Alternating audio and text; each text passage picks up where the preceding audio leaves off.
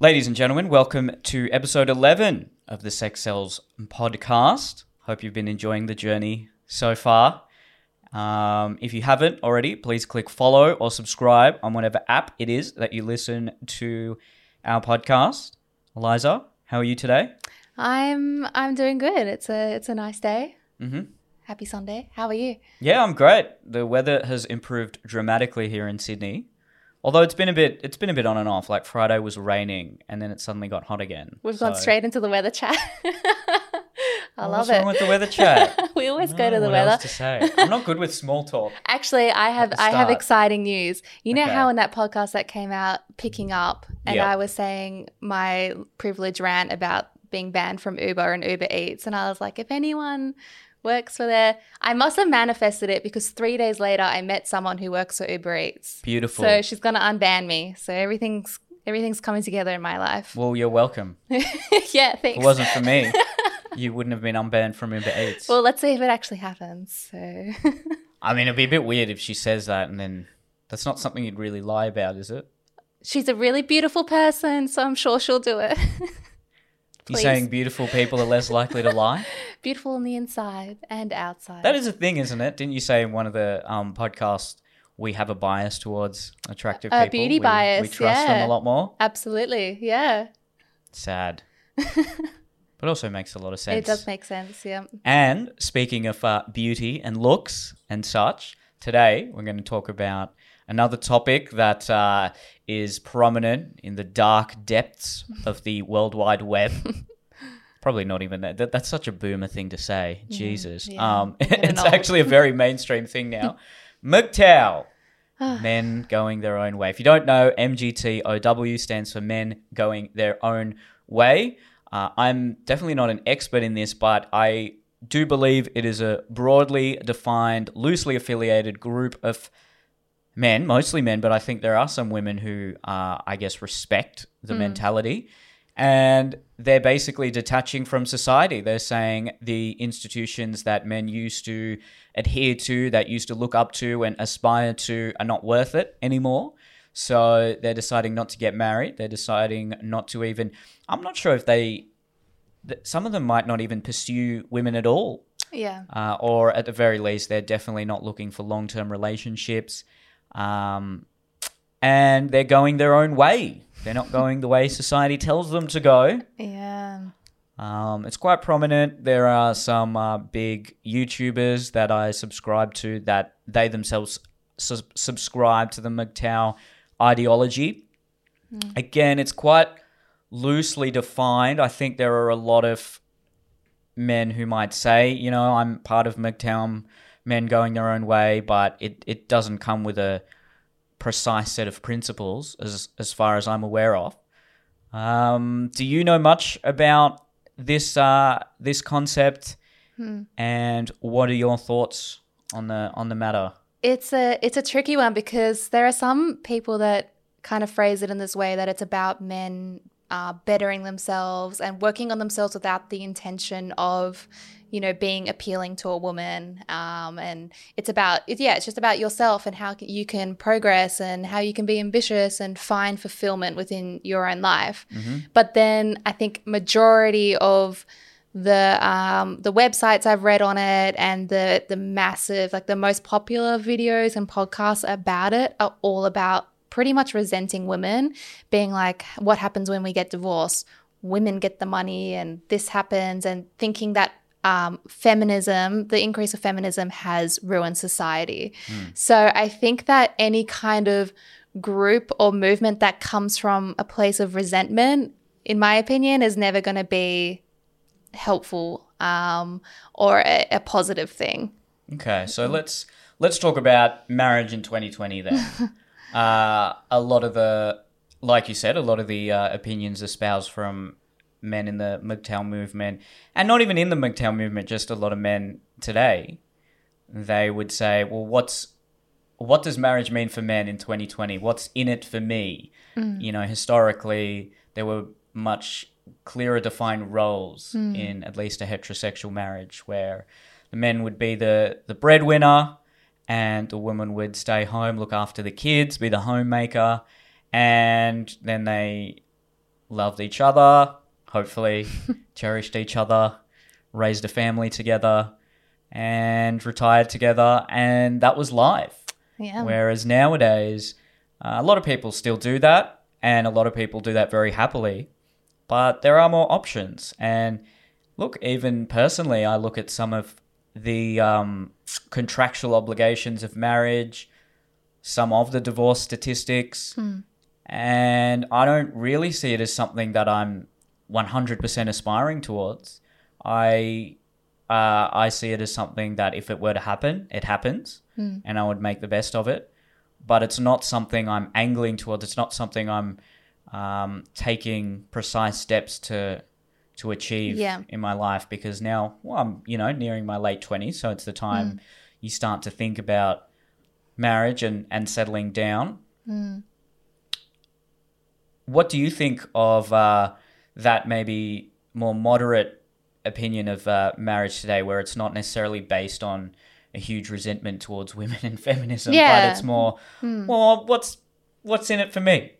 That kind of thing. Yeah, I think that's fair, and that there's totally a lot of people decide not to get married or have that. Like my brother and his partner have been together for years and years, and they've never been married, and they've got a kid together. But part of the MGTOW movement that I see so much, the top videos that have millions of views, and like one of them had 11,000 comments in support pretty much of this guy, and he was saying it cannot physically exist that a woman will love you in return. It's a myth that they've made up to get benefits from you, and the court system is all about benefiting you. And I think it's kind of like almost two different things. What can you go into more details about that statement he made, that it's impossible for a woman to love you? What was he saying? He was saying that women lure you in. This is one of the most popular guys. I don't know what his name was, but it has 500,000 views. And if you look up MGTOW, it's like the top video. He's sitting in his car having an hour-long rant about it. And he's saying women don't truly love you. They are self-serving. They kind of it's within their biological nature to kind of pick a man that they think can give them the most resources, marry them, and then get what they can from them. And then when they've got it, they'll leave. And so he was kind of going on and on and on. And all these people were commenting saying, yep, my ex-wife did this. Most of them are divorced men. And the other thing that they were saying was just that women don't have the capacity to feel love and feel committed. So I thought, like, as a woman listening to that, I was like, oh, you to speak for us about that. And so I haven't seen this video, but when he says women can't feel love, if a woman is in a marriage and she's saying to the man, I love you, what is she just lying, or is she using him? He was saying it was like it's a technique of manipulation to keep you trapped. So that was and I just couldn't believe, like, I was thinking surely everyone watching this would be like, that's ridiculous. But the amount of support that came on this was ridiculous. I was so shocked at it. And there's one, a podcast that's really popular about it, and it's literally called The Awakened Man, which I thought was ironic. But he says kind of the same things as well about, and he's married as well with a kid. But he's like, he's married. Yeah. Okay. But he's then like, doesn't that go against his principles? Yeah. And he says, when my daughter, I think she's like, I don't know, an 8 or 9, he's like, I will be raising my daughter to be conservative, be extremely traditional.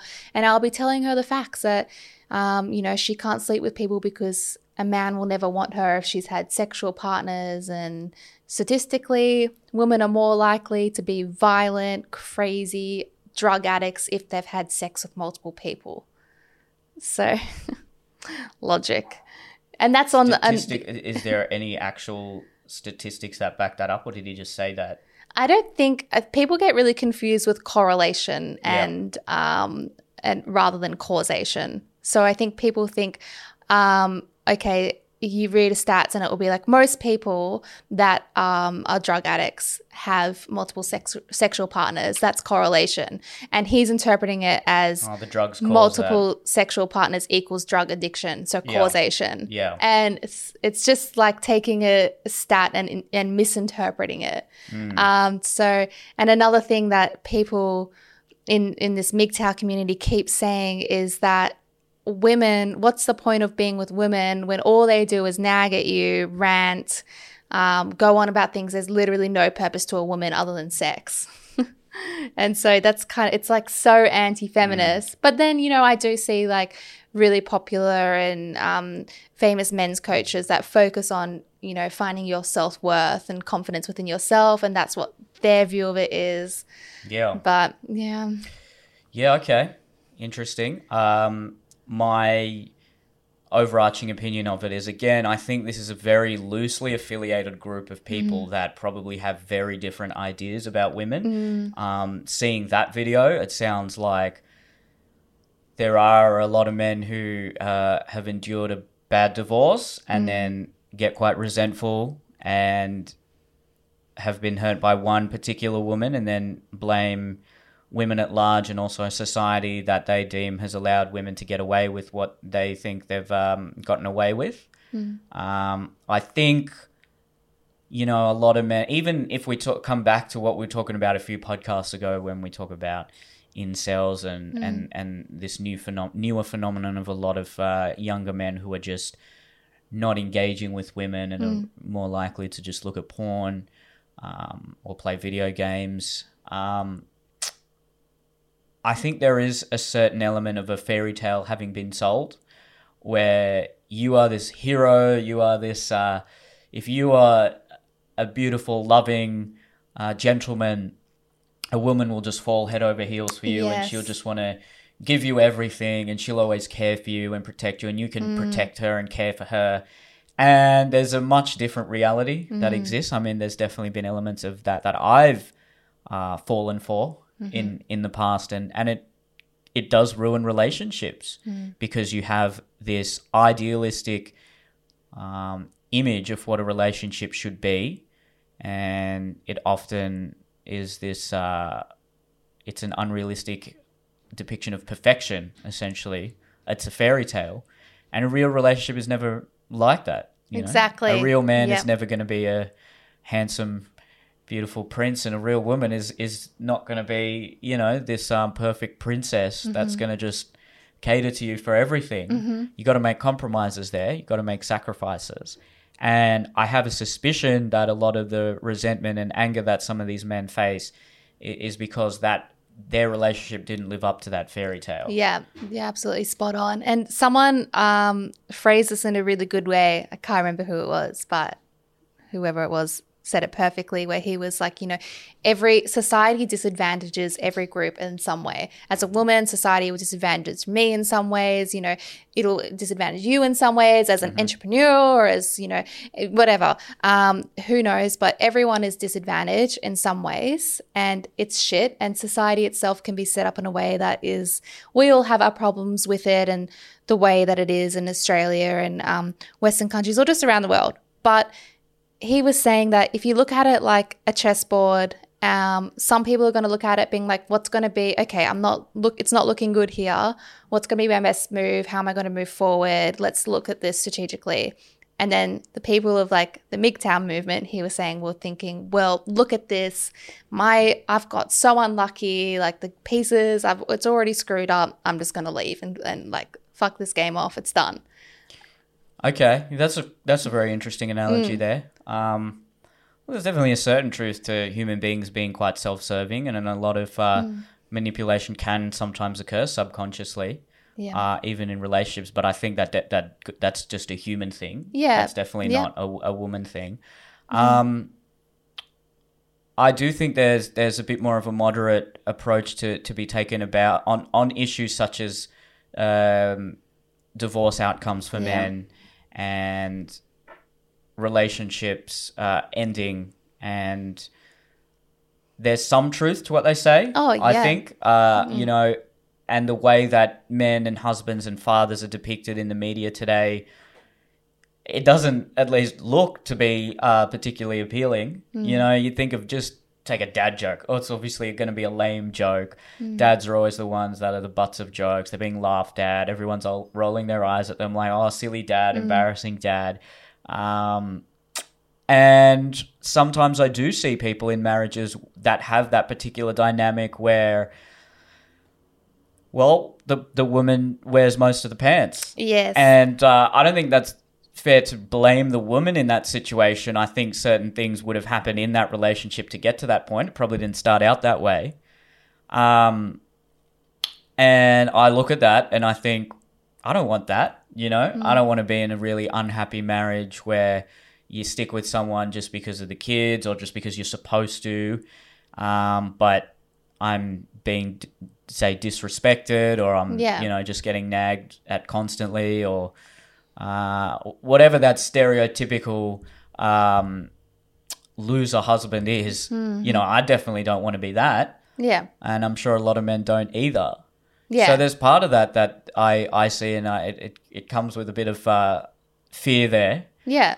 But you have to I think you have to look at that a bit deeper than just, oh yeah, women just do that. I think that's also on you a little bit. If you've let the relationship get to that point, if you let a wife who maybe has some of those tendencies, first of all, then it's on you to then leave her or to stand up for yourself and not let it get to that point. So that's why that element of the MGTOW movement, which talks about self-development and not living vicariously through a relationship or living for a woman, but living for yourself, and then maybe living for the relationship itself, but not bending over backwards just to please someone because you think that gives you a sense of self-worth. I think that part of the ideology, if it's articulated in a non-resentful way, is very helpful. I think it is too. But the difference is with the MGTOW thing is it says that you cannot do these things within a relationship. And that's why it's like you need to be doing this independently.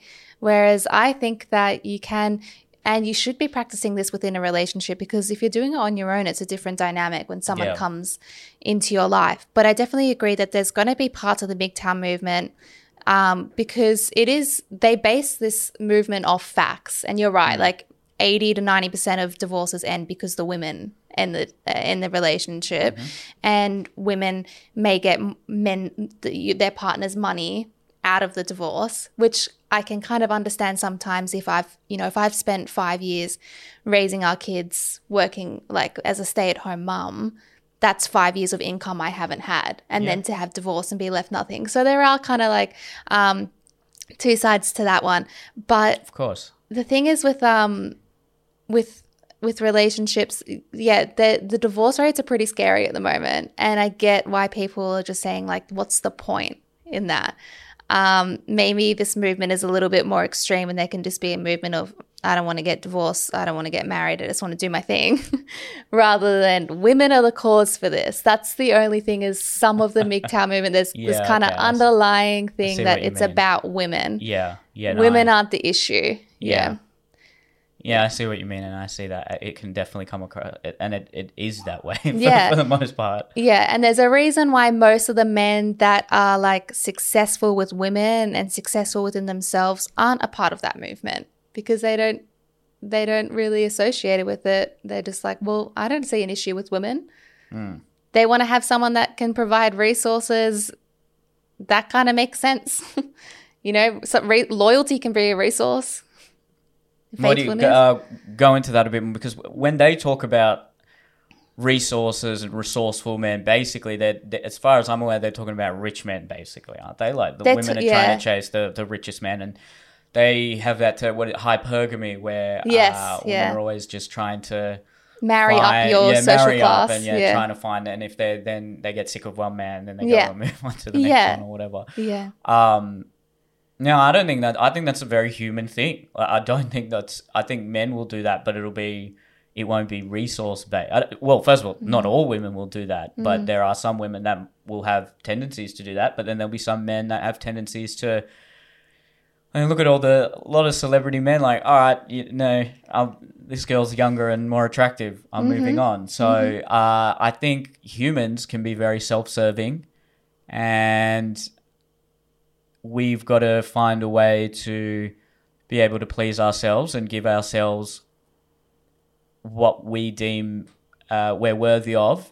Yeah. And what we're able to achieve, whilst also being caring and being altruistic and being kind. The hypergamy thing comes up a lot with the MGTOW movement. Like, it's their kind of like go-to thing, being like, this is biology, that women will want to marry with people that have more resources or more money or more of this, this, and this. They want to marry up.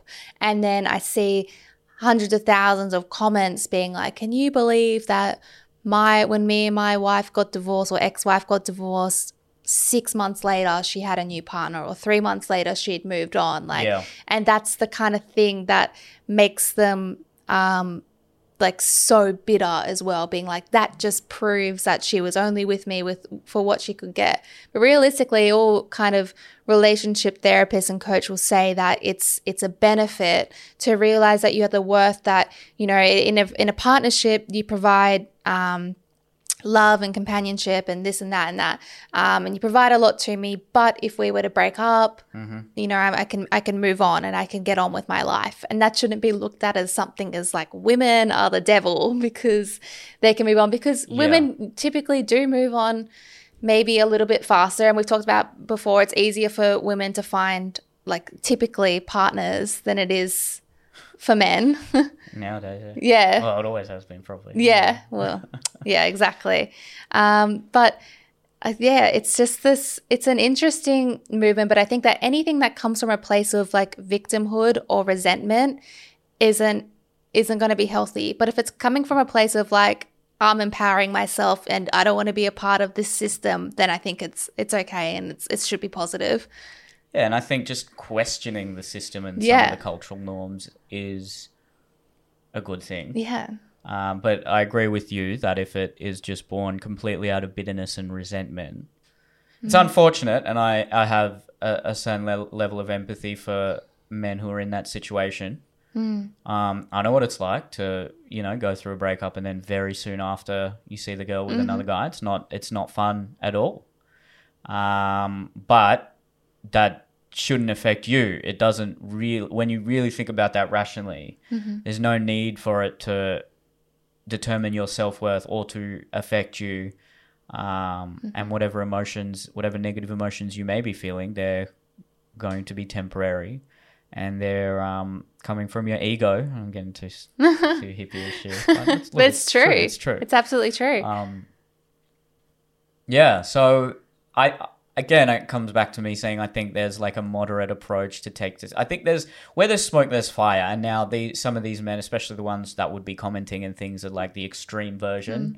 But look, cultural norms around marriage and dating and relationships have changed a lot in relatively speaking a very short amount of time. If you talk to our grandparents, their outlook of marriage and relationships would be vastly different, impossibly different to the way we look at it.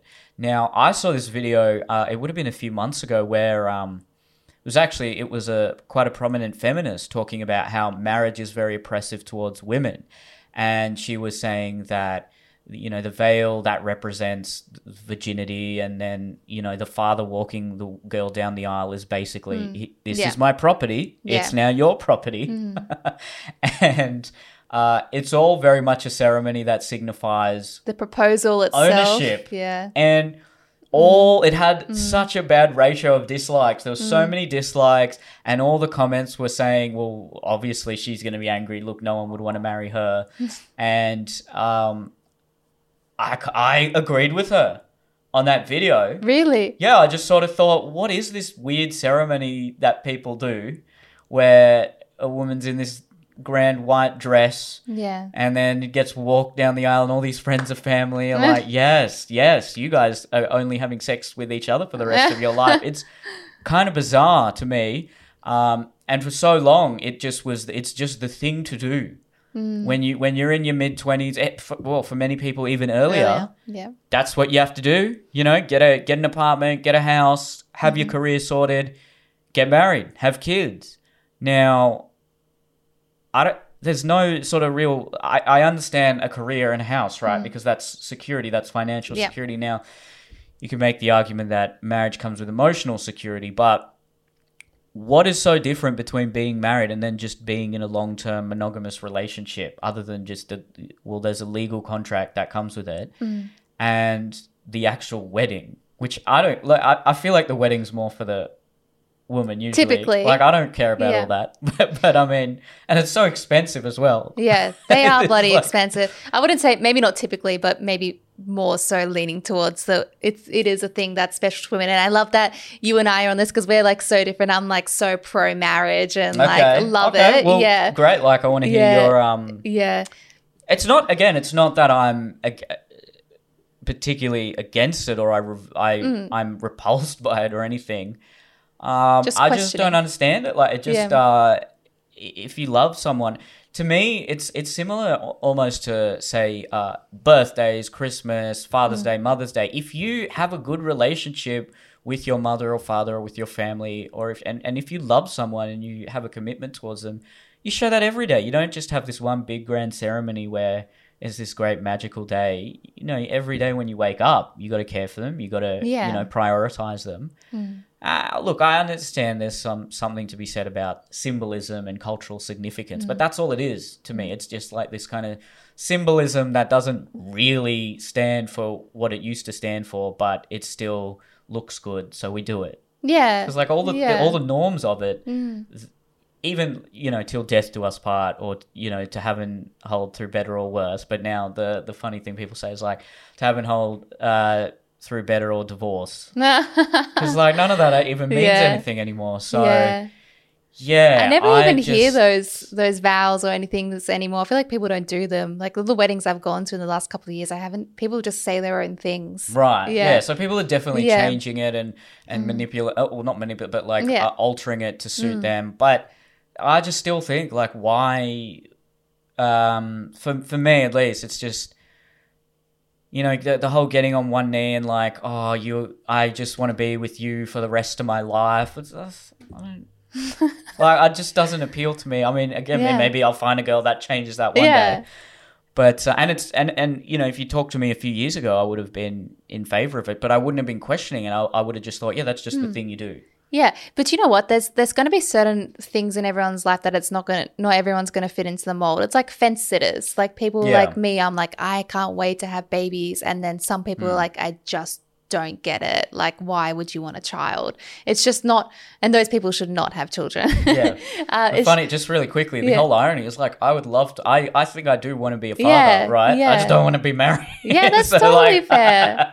Got to find someone. Yeah, no, that's totally fair. And, like a lot of what we see of marriage these days is just fighting, negativity, and it doesn't seem like a positive thing. And then you get the feminists coming in being like, well, the veil represents this. Like, you know what? We have traditions that are outdated and things like that. I wouldn't even think of that as the veil. I'm like, I don't want to say obviously. Like I wouldn't want to think. I wouldn't be thinking when I put a veil on, like, this represents virginity. No, it would just be like, you know what? True. I've thought about this my whole life, and it's my day. It's our day. Yeah, there you go. Freudian slip right there. MGTOW guys are right. Yeah, but and like, Dad walking me down the aisle, my dad wouldn't give two shits about like handing over his property, but it would just be like, it's a way to include my dad into like a special moment for me, for us. But another one straight afterwards.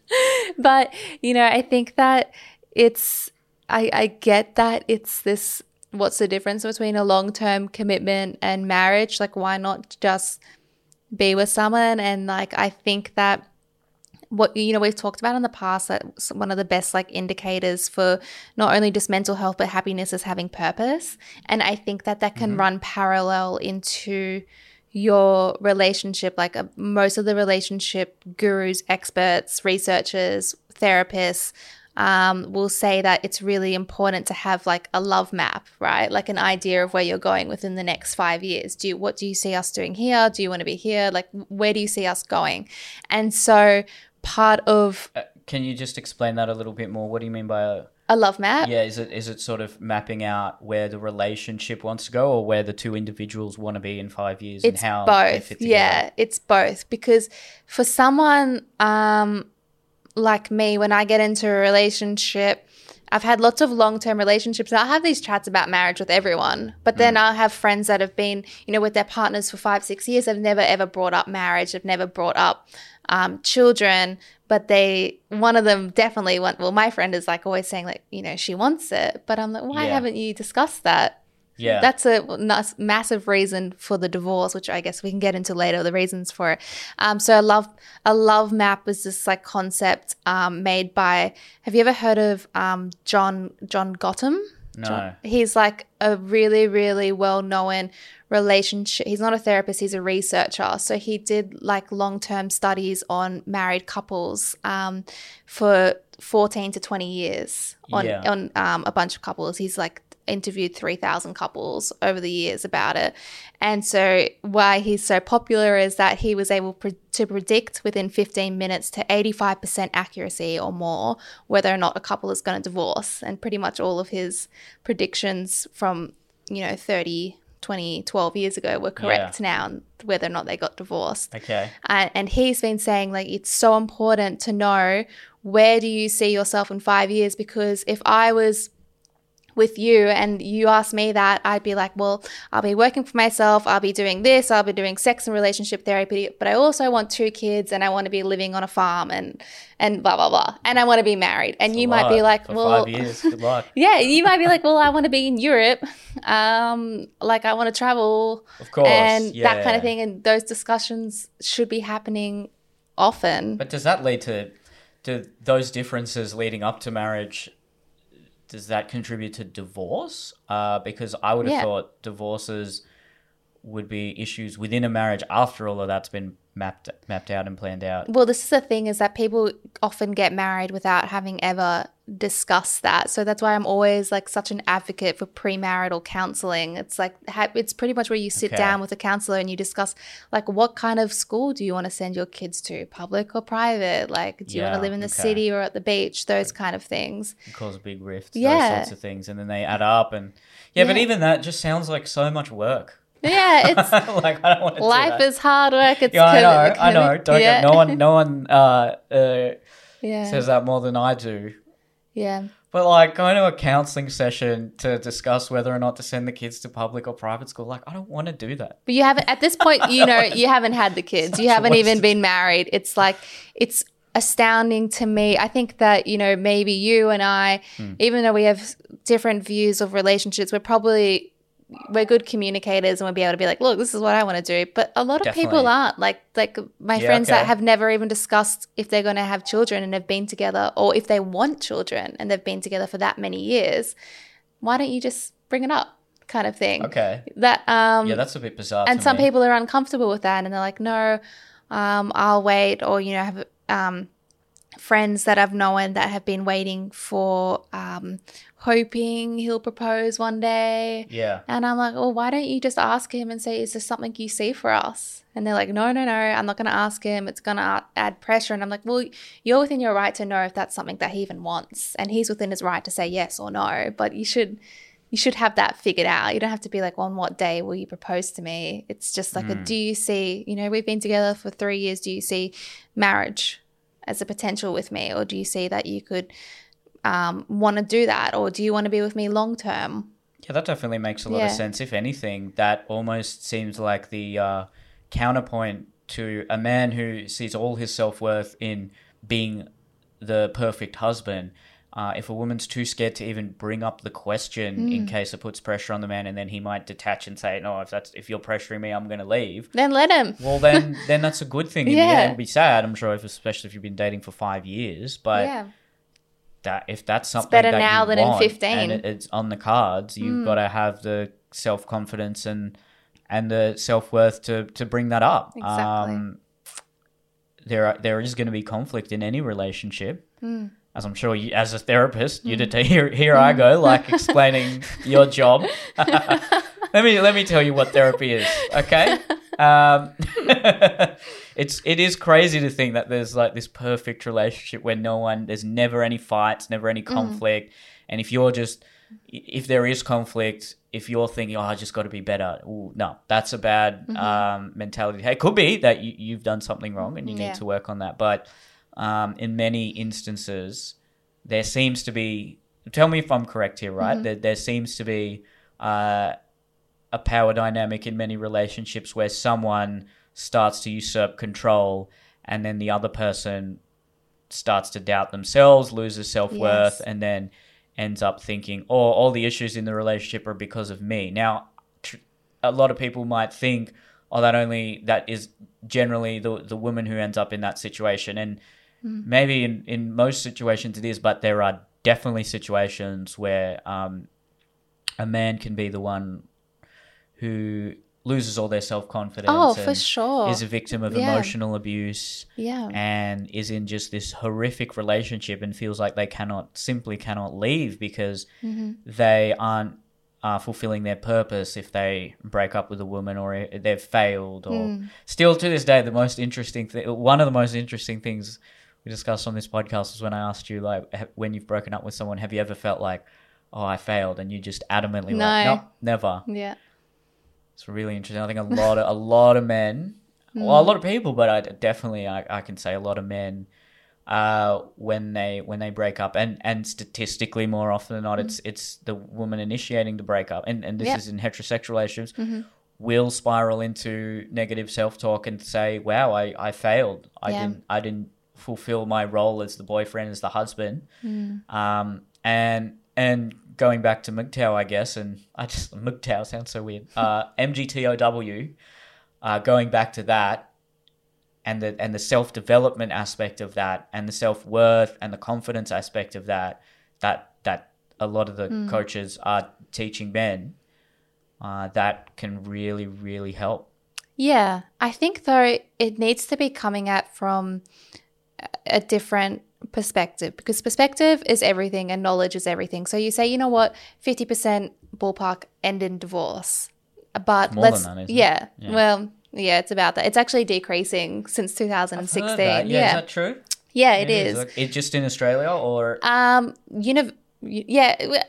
the world, but also mainly Australia is big. And there's a few reasons for that. So I think that if we know the reasons for divorce and we educate ourselves on marriage and successful relationships, the studies show that people are significantly more happy if they're in a happy marriage. However, that's very if you're in an unhappy marriage, that's the worst. You're going to have much more mental health issues, or just issues with self-worth and unhappiness than the standard single person. So if you're in a good relationship, it's going to be the best thing for you. If you're in a bad relationship, it's going to be the worst thing for you, is the summary. If you're single, you'll probably be floating around the middle somewhere, or veering to one of those sides and not sure. That's true. It's up in the air. And that's for the average person. I think there are some people that if they know themselves, as the famous philosopher said, know thyself, you would be able to tell, hey, I would be happier with the security and safety of a long-term partnership / marriage, or I am a bit more of a free spirit and I'd rather just have 6 month relationships for the rest of my life. Yeah. So just because statistically it leans one way doesn't mean that you personally mightn't fit that mold. Absolutely. And I just want to go back to, so maybe let's not just talk about MGTOW, but men in general detaching from marriage. Because I think there are a lot of men that, I haven't looked at any sort of research papers, but I've read quite a few articles that talk about how in bigger cities now, there's a lot of women who are in their late 20s, early 30s, even up to, throughout their 30s that, they're quite successful, they're intelligent, they've done well for themselves, they've got a great job, but they just can't find a man, right? They talk about this man drought or whatever. And then there's a lot of men in that same age range that just, there probably are a lot of men available, but they're not fitting a certain criteria, or they're not looking for marriage or a long-term partnership. Why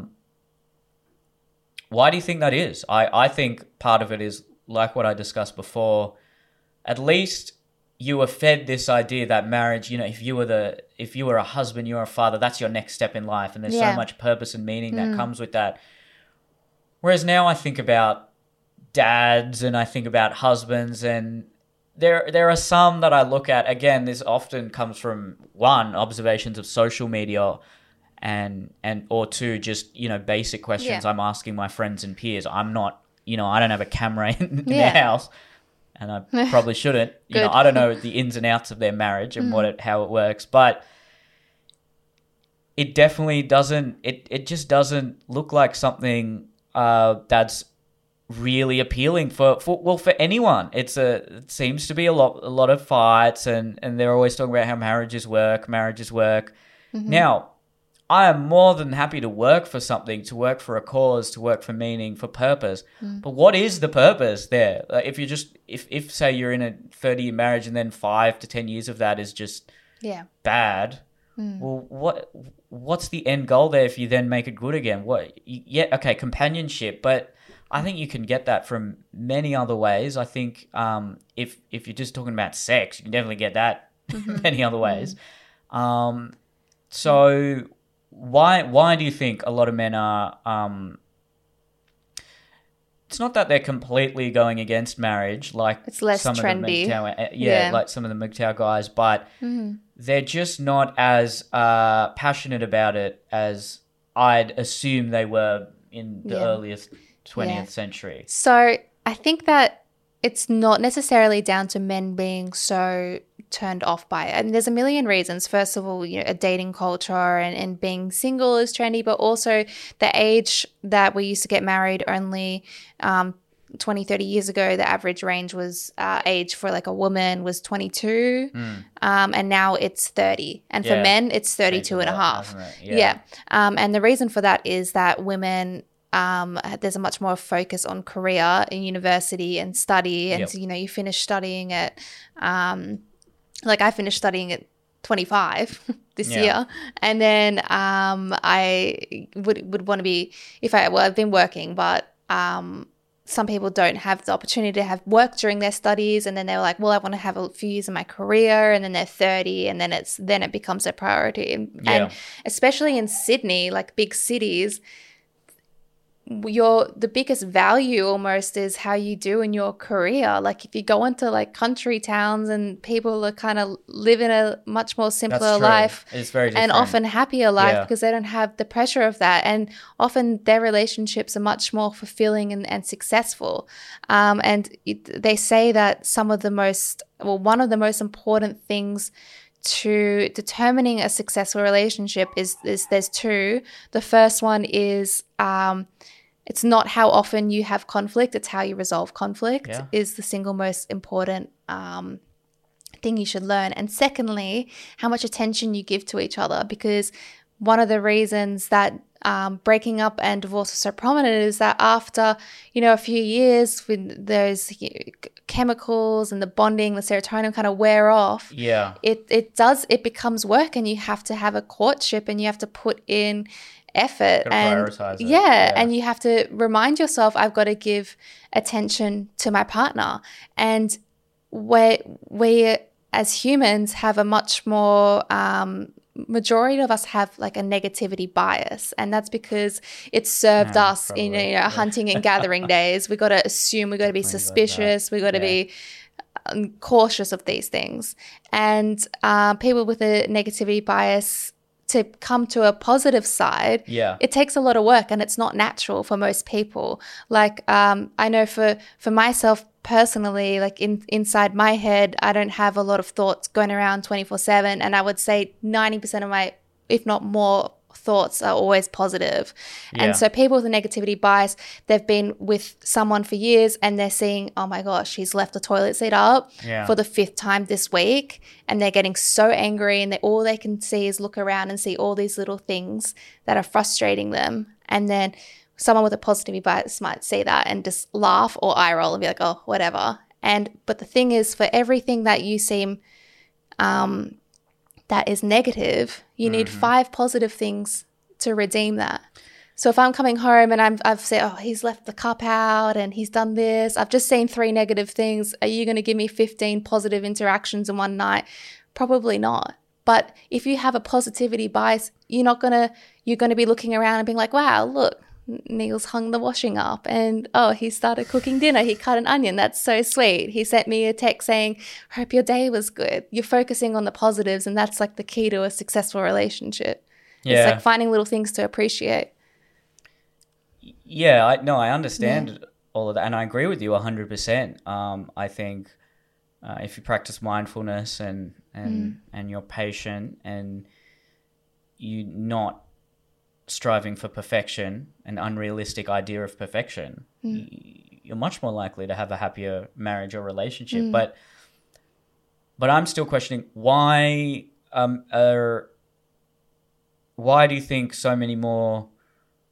there are so many more women who are like, yeah, I'm ready to get married. I want to get married. I want to have kids. But there are less men available in bigger cities. It's trending that way anyway.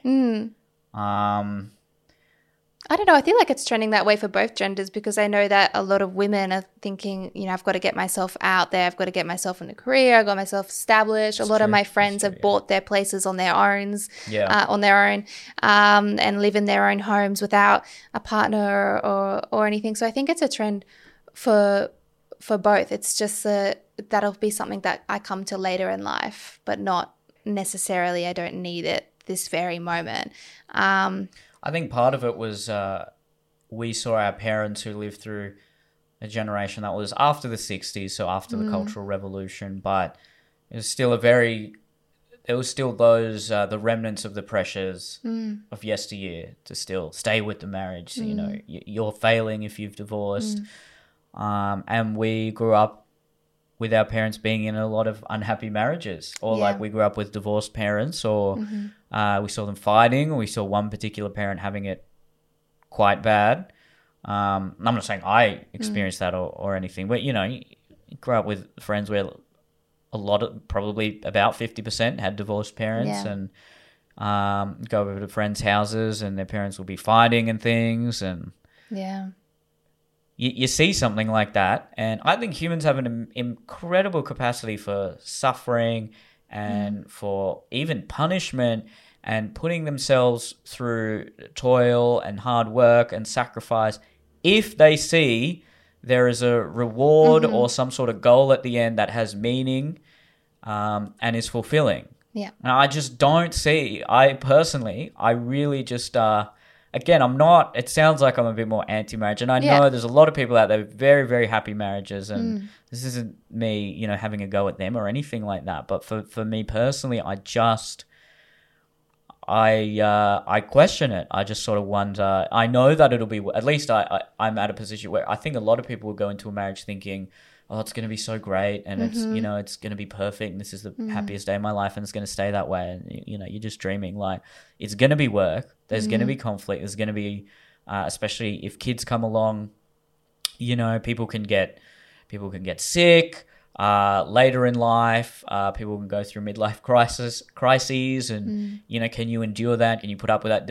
You have to find that fine balance between sacrificing maybe some of your happiness to be with the person you love, but also not completely preventing yourself from experiencing happiness and joy and a fulfilling life, and maybe having to make that terrible decision to initiate a divorce. Yeah. So there's a lot of work. What's the point? What's the purpose? I do really. Sometimes I'm just like, well, what am I getting out of that work? Yeah, I think what we do usually hear about, and we see divorce and breakups and shitty relationships every single day. And I think the purpose of marriage and why it's so, I guess, beneficial is, if you think about our basic needs, like psychological needs as humans, it's companionship, intimacy, security, love, and what's the single most effective way to get those things? It's going to have one person that makes a similar commitment to you to feed that part of someone else. And you can always get those things from other people, but it's a lot harder. Some people find it hard to have friends. Some people find it hard to make intimate relationships. Some people they're like, I can't afford a home on my own. That's my lack of security, those kind of things. Yeah. So in some points, relationships fulfill many of the bare basic needs of human nature. Yeah. Or not just relationships, but marriage. It's a long-term official commitment to be like, I will put that through and push through these kind of issues for you. And I think that's why people like to formalize their marriage. It's like, what's the point of spending $40,000 for a certificate? It's almost like taking your next step psychologically. For the Instagram photos, yeah. right? Nowadays. It's kind of like this is the official commitment that I make to you. And, people can do that without a marriage. Easy, good for them. Other people are like, I want that marriage to celebrate. It's a celebration to them. Yeah. Celebrate for a lot cheaper. Yeah. Just a lobe, honestly. Who would want to, I'm too cheap to get married anyway. And then again, Indians, just get an arranged marriage. Yeah, there you go. So I agree with you. Like that's a mentality that you should have getting into any relationship. Yeah. It's a commitment, right? It's not just a self-serving thing.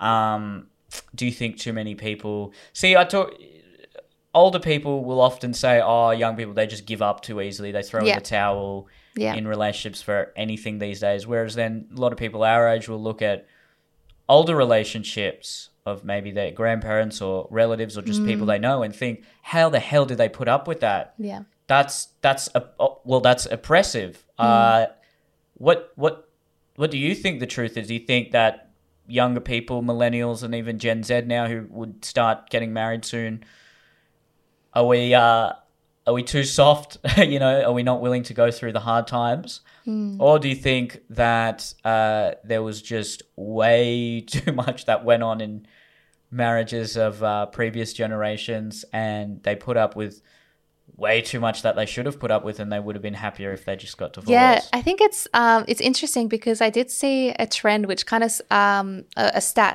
that actually surprised me.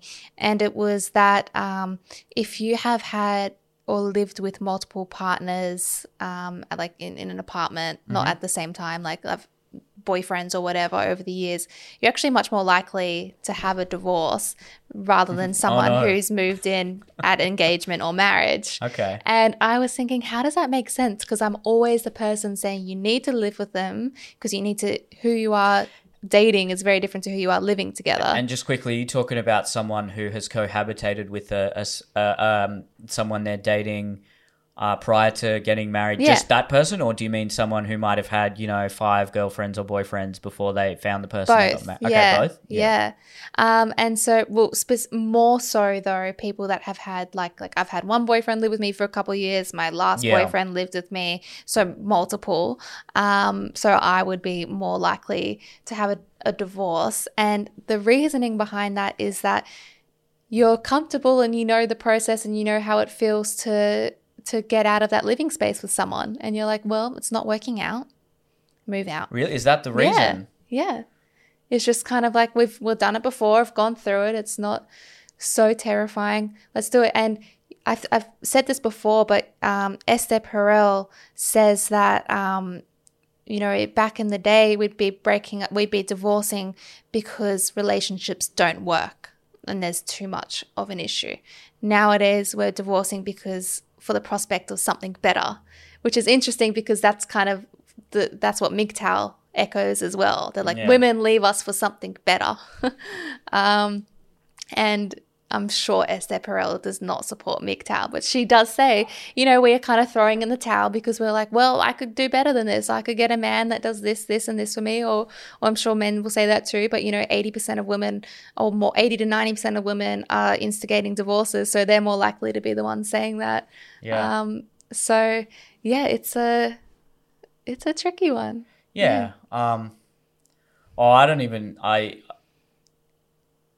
Actually, I don't know what to say about that.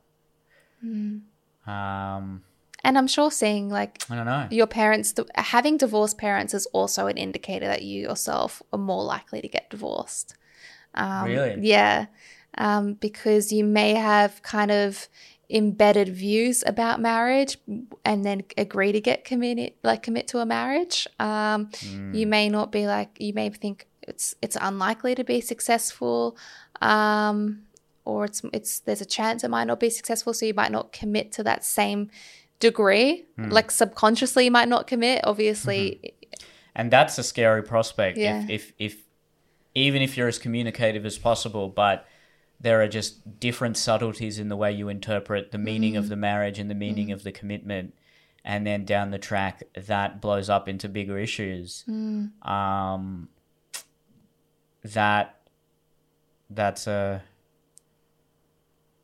I'd assume that's also a common issue in a lot of marriages and just long-term relationships. Like there's a certain expectation that one person feels the other person isn't fulfilling, and then that person starts getting resentful and pulling away, but that person's like, well, no, you did.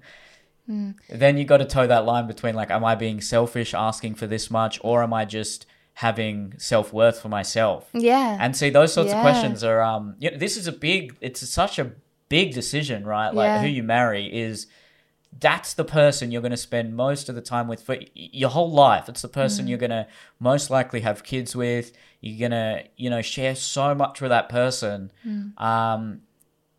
Sometimes I think maybe the more traditional way of looking, or the Indian way of looking at it, where you don't base it on love, but you based it on common values, common interests, even common class distinction in India, common religion. So there's just so many more. That's things actually right. You're accidentally becoming very compatible without having even really knowing the person. That's totally right. And what's interesting is that I kind of thought, I had assumed before I did the research that most of the divorce rates will be from people that are like 40 or 50, but majority of the divorces happen from people between the ages of 25 and 29.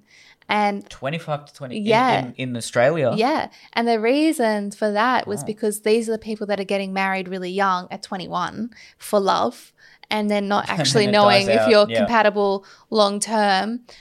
So, alongside the things I mentioned before about showing appreciation and giving your partner attention and how you resolve conflict, another massive underlying thing is you have to have companionship and compatibility. Yeah. Imagine being divorced at 25. Yeah. Wow. Yeah. It's wild. Send us a message if you're divorced. If you're in your early 20s and divorced, I want to hear from you. That's interesting. I'm not making fun of you or anything. If anything, you've lived a life. Yeah. Wow. That's really fast. I mean, there's a lot of single parents or people with kids at that age, but to be divorced at that age, it's just wow. You've experienced so much that you'd associate with people who are at least 40, 50. Yeah. Super interesting. And I can understand it, like when you're a young adult and you're still kind of getting your footing in life and in relationships, and you fall so fast in love, or so heavy in love with someone for the first time, you think this means everything. The fact that I love this person that much doesn't matter. He's got these flaws. That's okay. I can overlook them because I love him so much. Yeah. But, then reality hits in that you have to accept those flaws for the rest of your relationship. Yeah, and it's in many ways, a lot of these toxic relationships can be a symptom of the lack of self-worth. Boomers and things will say, oh, millennials and Gen Z, they're so narcissistic, they think so highly of themselves. It's to some degree, yes, but it's also the opposite is true, where there's just such a massive lack of self-worth in a lot of people that they or a lack of fulfillment in other necessary areas of their life, intimacy, connection, kinship. So they put all of that emphasis on a romantic partner. Yeah. And that is it's not that it's impossible for that person to fulfill those needs, but you are asking for a lot. That's a lot. You're asking for this person to fulfill things that historically would have been fulfilled by the family, the extended family, the community, the church, the country. Men would have gone to war and built a brotherhood with their compatriots. So now we're putting so much emphasis on this one relationship. And again, it doesn't mean that it can't fulfill those things, but it's asking a lot from this one institution that has already just over the last 50 to 60 years evolved, merged, changed so much that I think a lot of people still, it's not that they don't know what it means, but it means so many different things to different people. You know, a conservative Christian, what marriage means to them would be very, very different to what it means to say you or myself. So this is just it's just a broad marriage. I mean, I just don't even know. It's a very subjective term now almost. Yeah, it is. And I saw that 100 years ago in 1920, 97% of marriages were religious ceremonies, and now it's 85% are non-religious ceremonies. So just that how much it's changed.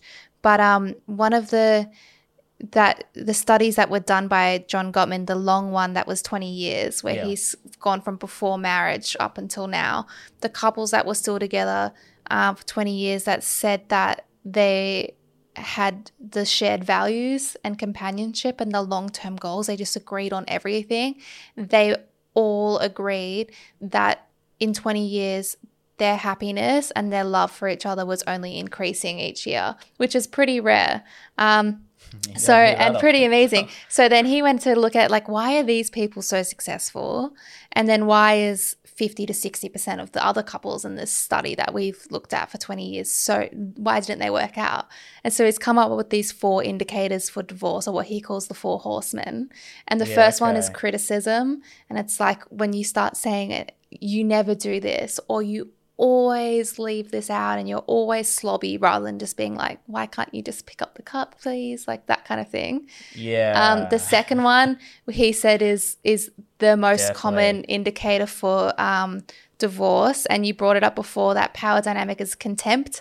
And it's kind of like this, someone in their relationship is feeling more superior. So you might come home and be like, oh, I've had a really tough day at work, and then I could turn around and be like, you've had a tough day. I had to clean the kitchen, I had to get the kids to school, I had to hang the washing, like you got to sit behind a desk and air conditioning, like that gives me nightmares. Like that. That's content, and that is the single most determining factor for divorce, and that's based on and research.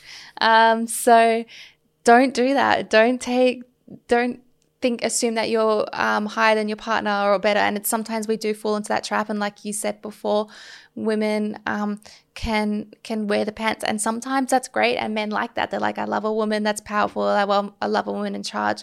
Other times a woman's like, it can kind of go the other way, where she'll be like, no, you cannot do this. You cannot say this. You're not satisfying anything for me. Those kind of things. And I'm not, bringing this out.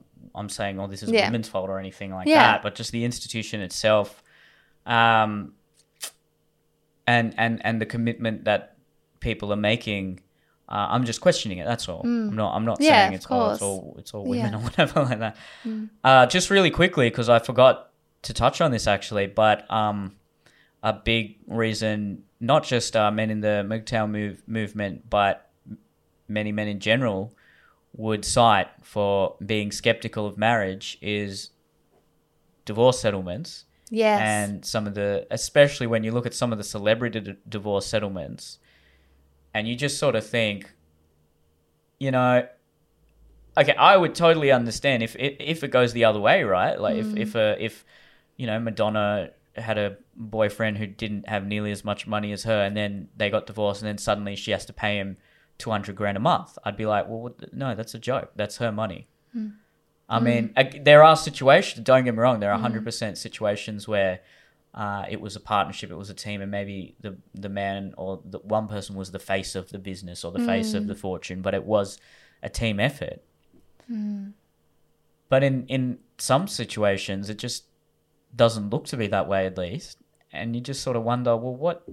Yeah, that is a big argument for the MGTOW movement, and it's I get mixed feelings about it, because like I said before, it really, really depends on the relationship. If I was Madonna and I was 50, whatever, how old she is, and I had a 20-year-old and I was that rich, and I would probably just say to him, look, don't worry, you don't have to work. I just want you to kind of hang around me like I'm a millionaire, whatever. And then 5 years later, we're divorced, and he's like, well, I haven't earned money in 5 years because you told me not to, and you said that you would support me. I think it would make sense to give him some of her money because that was a commitment, maybe not half. But yeah, that's but and then, you know, if you're raising children, that's where it gets really, really tricky, where men go on and on and on about this, but she couldn't work because she was raising your kids. Yeah, and I totally agree with like the child support and things. And I think a good, you know, if a man cares about his children, he would just pay it anyway. Yeah. You shouldn't need a court to legislate that. I can only imagine there's some really bitter and messy divorces where the man then is denied custody. Now, I don't... Yeah. The narrative from the manosphere and the MGTOW movement is that he didn't do anything wrong and the courts just always lean towards the women. Now, I'm skeptical of that. I could be the case, but I would imagine... I don't know. You tell me nowadays, assuming that it's...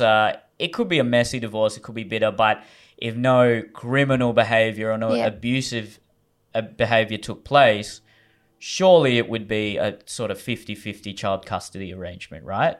I mean, at least try to get as close to that as possible. Yeah. Well, I work with families and I do see a lot of this go through the court proceedings. And first of all, one of like the worst aspects of it is how much it actually costs to have a divorce. Like that itself can be $50,000.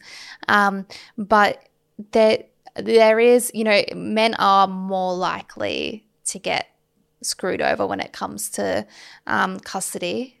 But that being said, what they look at is, okay, you know, she's working 20 hours a week and you're working 60. Who can provide the most care for these children? And that's usually how they determine it. It's not often based on who the kids like more or their attachment or things like that. So that's when he'll be like, well, I want 50-50.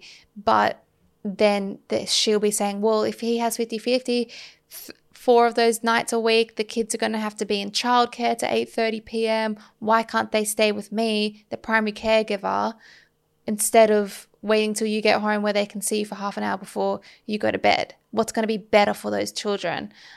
So it is really hard because I also empathize with the men that go through that, where they're like, well, I've been working so I can provide for my family. Yeah.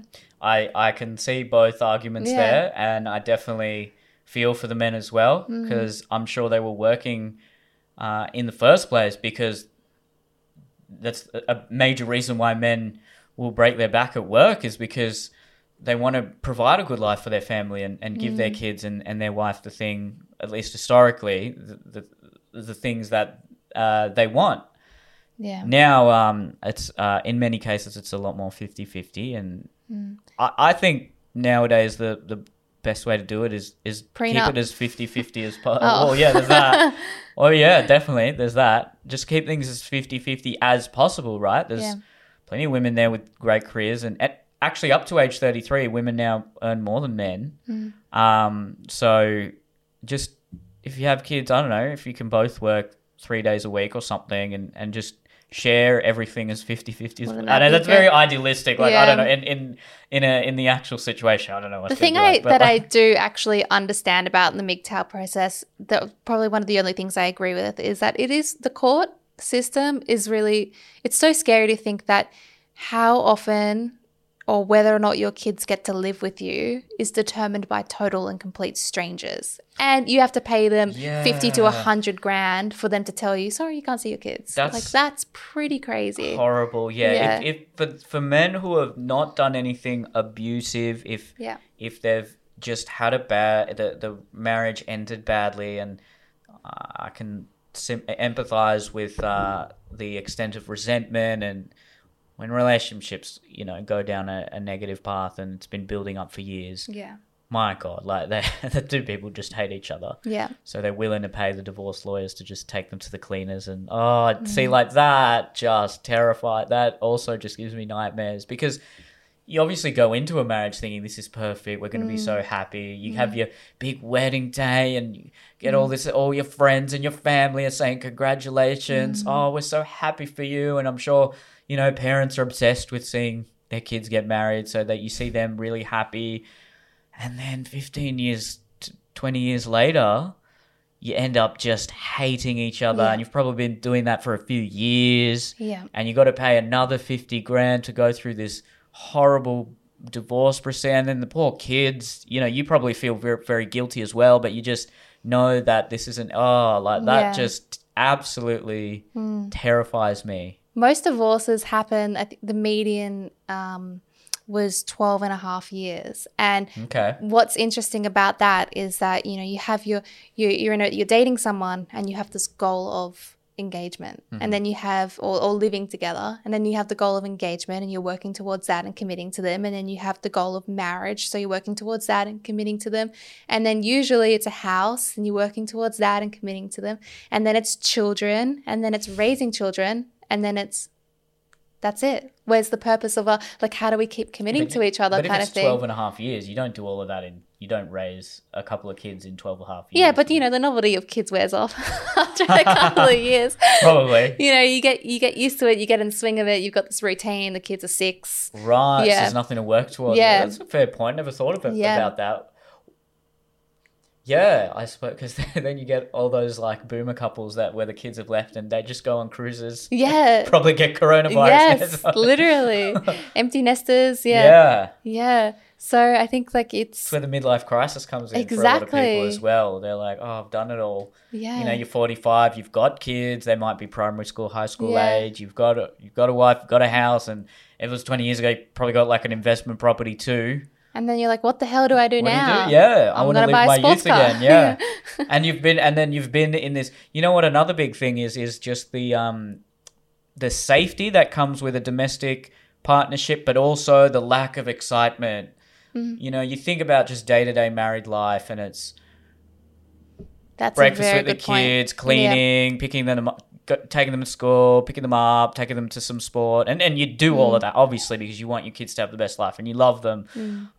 Then having dinner, and then you know you're both probably tired by the end of it, so the sex obviously dries up and things like that. That's another thing. Not obviously. Not always. No, not always. Not always. In Esther Perel, her one about mating in captivity, there's a lot of good strategies and just ways that she's talked about to keep that romance alive. No, definitely not always, but the stereotype is definitely, you know, if you want to stop having sex, get married. And that's just like so terrifying. But like, I do understand it though, because, you know, especially if you've got like 3 or 4 kids, I mean, like, how the hell just do you don't do time? That. Focus on have true. like 2 and focus on your relationship. That's my plan. Yeah. The Catholics back in the day having 10 kids. Good on them, to be honest. Oh, no. I don't know how they did that. But there's just no where do they get excitement? Do you know what? Let me answer. Yeah, okay. Because I have, you know how I was talking in one of the other podcasts about that relationship coach for women, Matthew Hussey, that's wildly popular. He has this kind of concept of, you know, when relationships die down, it's kind of like not just the showing appreciation and finding things you appreciate about people, but he was like, you need to be constantly working on bettering yourself within your relationship as well. And that doesn't mean like doing like meditation. It means like, you know what, go to the gym, join a pottery class, find things that you're interested outside of your relationship, socialize, have friends, do these things that are bettering to yourself, because first of all, it makes your partner see more value in you, as well as being like, well, look at my partner. She can do this. She's out doing this. She's got all these interests that she can talk to me about, keep the conversation fresh. She's still, you know, working out or eating healthy or interested in those things.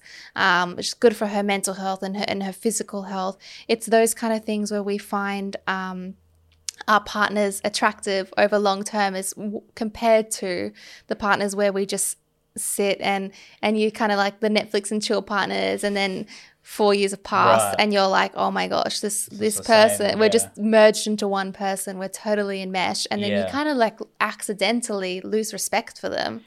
Respect is so important. The second you lose respect, it's really hard to come back from. Oh God, you don't want to lose respect for the person you're going to spend your life with. That's insane. I don't know, like I hear something like that and I agree with it 100%. I think regardless of whether you're in a relationship or not, you got to be, you know, I think it's just healthy to always have hobbies, have interests, do things for yourself. I'd imagine a lot of there are people with kids or married listening to this podcast. They'd be saying, well, you know, I don't have time. Let us know your thoughts. If you got kids, especially, you can't. I don't know if you can you probably go to like a pottery class a week or something like that. But then you don't want to obviously neglect the kids. We don't want that. Definitely don't do that. Yeah. And then, you know, maybe what if the kids are looking at their parents and they're like, Mum, you know, Mum or Dad, I want to spend time with you tonight. I've drawn these things. And they're like, no, I got a pottery class. Yeah, like, take turns. Like, you don't have to do it together. The kid's going to be like, well, you live together. You've been together for 10 years. I'm sure it's fine to be like, babe, you look after the kids for a couple hours. I'm going out. I'm going to or have a cocktail with the girls, you know. Oh, yeah, for sure. Yeah. But it'll be interesting to see what people say because, you know, we're both in our mid-20s talking about That's marriage true. and divorce, I know. and neither of which we've experienced. That's very true. Let us know. And I'm pretty sure most of our audience is around our age as well. So, or younger. Yeah, I'm wondering if there's any listeners with kids. Let us know. Yeah, it'd be really interesting. Yeah. And then the last point I'll add is like a lot of this also just takes money. Like if you're you know working class, it might be hard to work part time or to you know work the hours that make it possible to do a lot of these other things. And I could be wrong here, but if I remember correctly, it's men of lower incomes that are now more likely than ever to avoid marriage or to get divorced. Oh, yes, I didn't know that. Working class in the UK. I think I'm not sure if I remember that article correctly, but men who work blue collar jobs. Well, one because a lot of those jobs are just leaving, and we are transitioning from a more manufacturing kind of economy to we've been doing that for 30 years, but those sorts of jobs don't have the esteem and purpose that they once did. Cost of living is rising, and if you're working minimum wage jobs, it's wouldn't be easy to even doing extra things, extra classes, going to the gym. All of this adds up. All this costs money, and if you've got 3 kids, right, like you know, it's not. Again, like Eliza said, we haven't done that. I definitely don't know what it's like. I don't have 3 kids. Get into like frisbee or something instead of pottery classes. Frisbee. Or soccer. Right. Now that I think about it, there's a few more options maybe, before frisbee. Those sorts of guys want to do frisbee, right? But probably just want to go to the pub and drink, which is what they do. Yeah. So easier said than done, I guess, a lot of this stuff, but it's still important things to think about and interesting discussion. Would be interested to read some of the comments and hear other people's thoughts. But like with a lot of things that we've talked about, some of the traditional confines of various cultural institutions, such as marriage, have dissipated, right? And I think we're at this point now where I wouldn't say it's a free-for-all, but a lot of people can interpret and design marriage and relationships for themselves and for the way that best suits their personality, which can be extremely liberating and a wonderful thing. And I would encourage people, especially men that might have gone through a bad relationship or divorce, to think about it that way.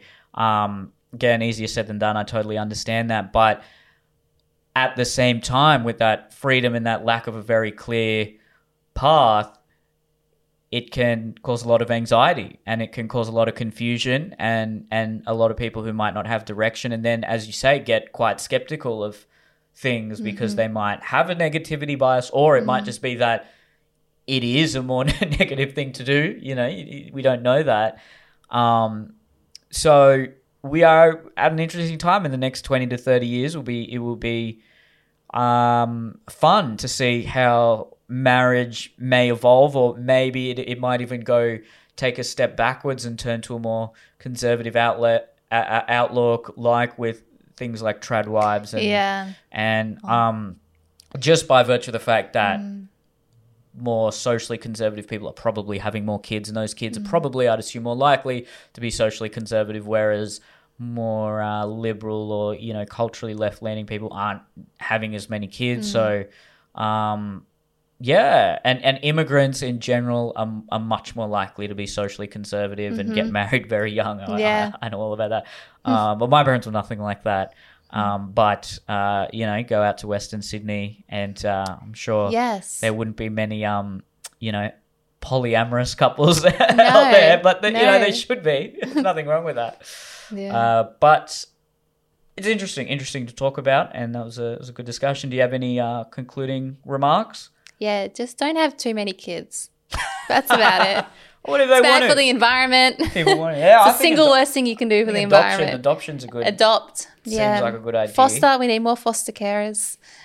Yeah, and then look, if you foster a 15-year-old, then it's 5 years. It's Yeah. not 20 plus. Yeah, and you get paid for fostering. Less commitment. And then the way I'm sorry to, you know, delve into another rabbit hole here, but like I was talking to a friend about this a few weeks ago, right? And if you adopt a kid that has grown up in, say, really harsh circumstances, or you know, if you foster a child that has lived a really horrible life so far, then assuming you're not an atrocious parent, there will always be a net positive for that child. Yes. No matter what, even if they were going to become a violent criminal, but now they're just going to be on Centrelink or whatever, like you've done a net positive Yes. for society. 100%. That you've 100%. not you have improved not only that child's life, but you have improved society by doing that, right? Whereas if you have your own kids, I know it's very intrinsic that we want to have our own progeny and spread our seed and whatever, but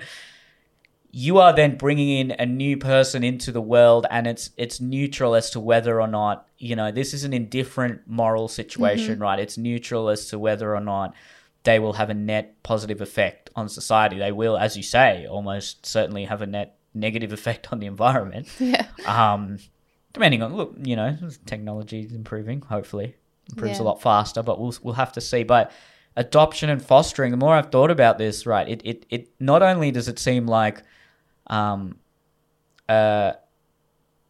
very virtuous thing to do, but it seems like collectively for the health of society, it has a very net positive effect.